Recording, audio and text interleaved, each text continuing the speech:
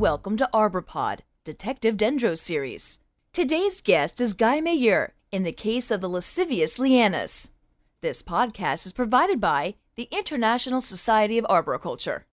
It was a clear, wintry day, perfect for our second annual inspection and root pruning of the large southern magnolia, Magnolia grandiflora, first described in the case of the gratified grandiflora.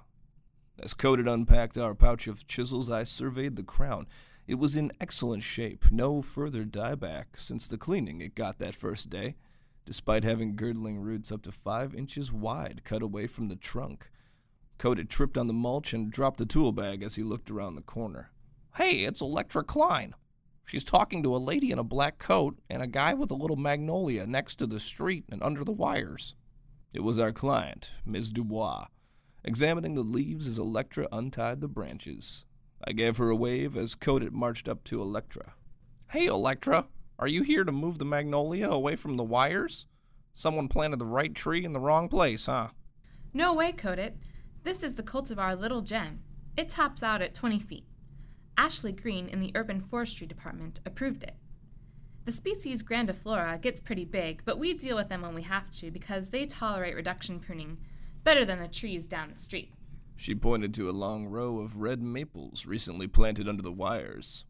"Those poor things will need pruning every few years, many hours of work and hundreds of cuts over their lifetime.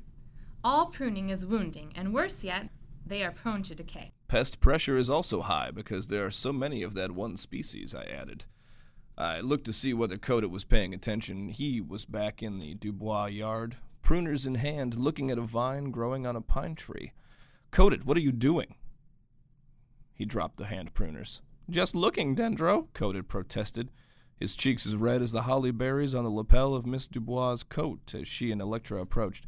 "I know some vines strangle trees, but since my new book says that arboriculture is the integrated management of landscape trees, shrubs like those wax myrtles we worked on, and vines, I was checking to see if it was a weed." "No cut without a reason, you got it. Vines can be vile or valuable, according to the observer's view.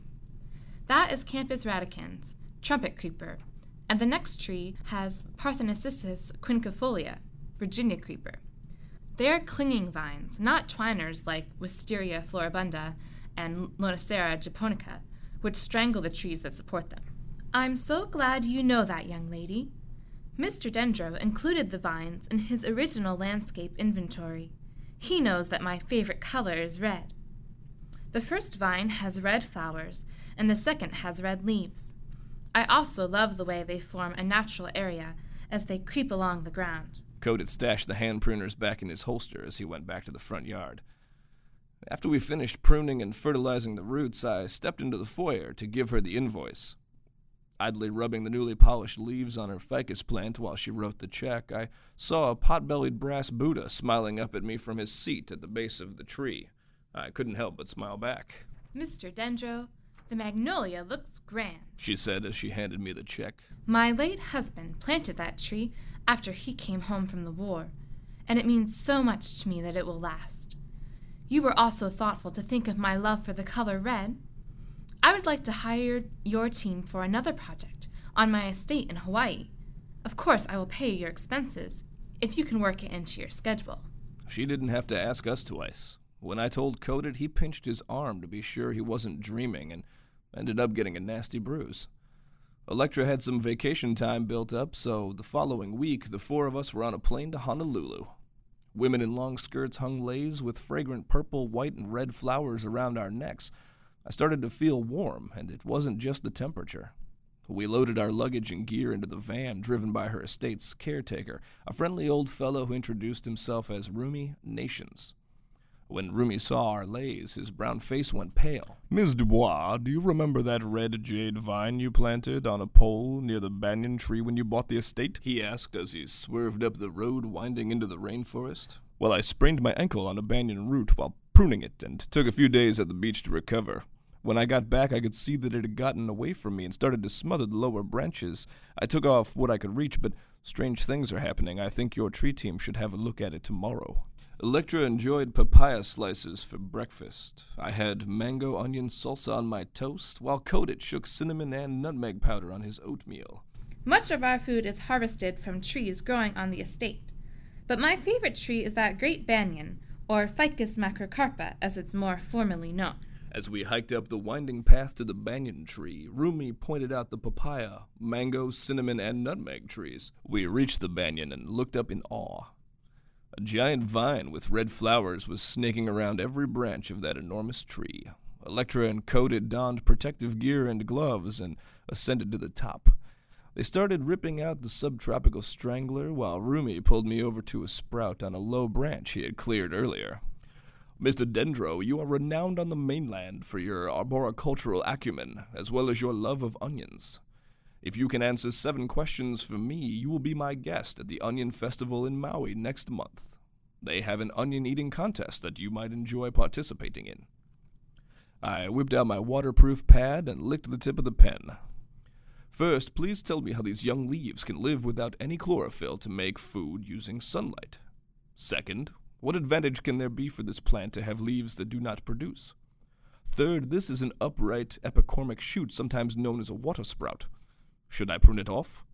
Fourth, what causes these bumps on the leaves, and what should be done about them? Rumi saw me writing quickly and looked concerned. Maybe he wasn't really planning on paying my way to Maui. Fifth, under which species of this tree genus was a religion founded?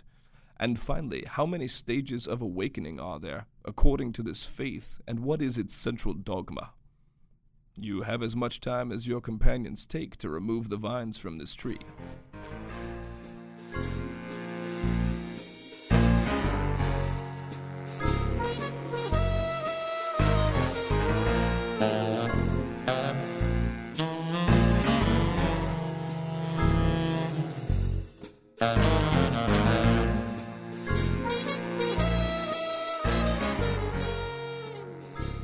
I finished writing and smiled. No need to wait for them to finish, Rumi.